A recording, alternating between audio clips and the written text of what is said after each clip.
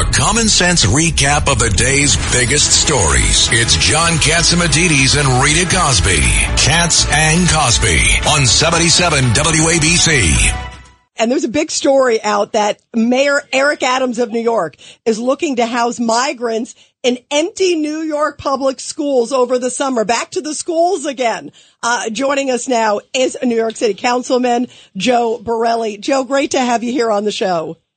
Rita, John, everyone, thanks for having me. What's your reaction? I mean, it's like, every time it just shows how bad the migrant situation is in New York and how much of an overburden and pull it is on the city that we just don't have the resources.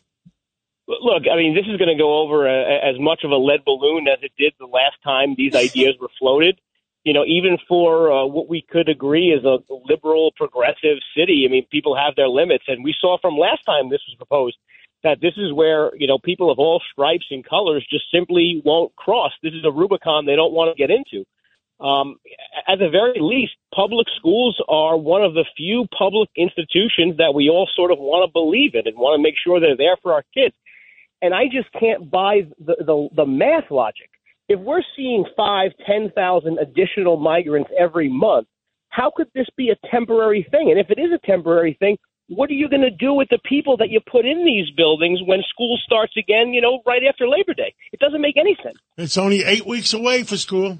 Yeah, and by the way, Mr. Borelli, it's Judge Richard Weinberg, and these people come in, they're not tested for disease. So what happens if they have a communicable disease and they're hanging out in the schools? Well, they could disease, they could be criminals, they could be pedophiles. Look, I'll say probably most of them aren't. But all you need is one. All you need is one problematic person to ruin the bunch of apples. And that's what we're doing. I have kind of a cynical take on all this. Part of me thinks that since the administration is in court trying to undo the right to shelter law, or at least weaken it, part of me thinks that them doing this might be trying to get more public support in finding eventually the off-ramp for this migrant crisis. Because right now they don't have an exit ramp. They don't have an exit strategy. Yeah, actually, there is one. Close the border. Yeah, close the border. That's the exit strategy. Well, of course. That is the solution we hope for. But if you ask Eric Adams, as sort of Michael Che's reporter asked him over the weekend, or rather last week, they said, what is the plan to end this? And they just didn't have one. I mean, we're all hoping and praying that Biden does something like close the border. But as long as he's in the White House, I don't think that's going to happen. Governor Patterson?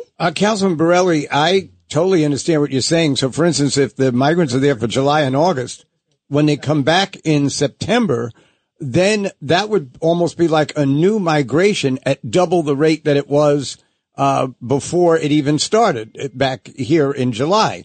But I think one of the reasons Mayor Adams is trying things like this is just to demonstrate that they're trying to do something, even if they are in the end kicking the can down the road.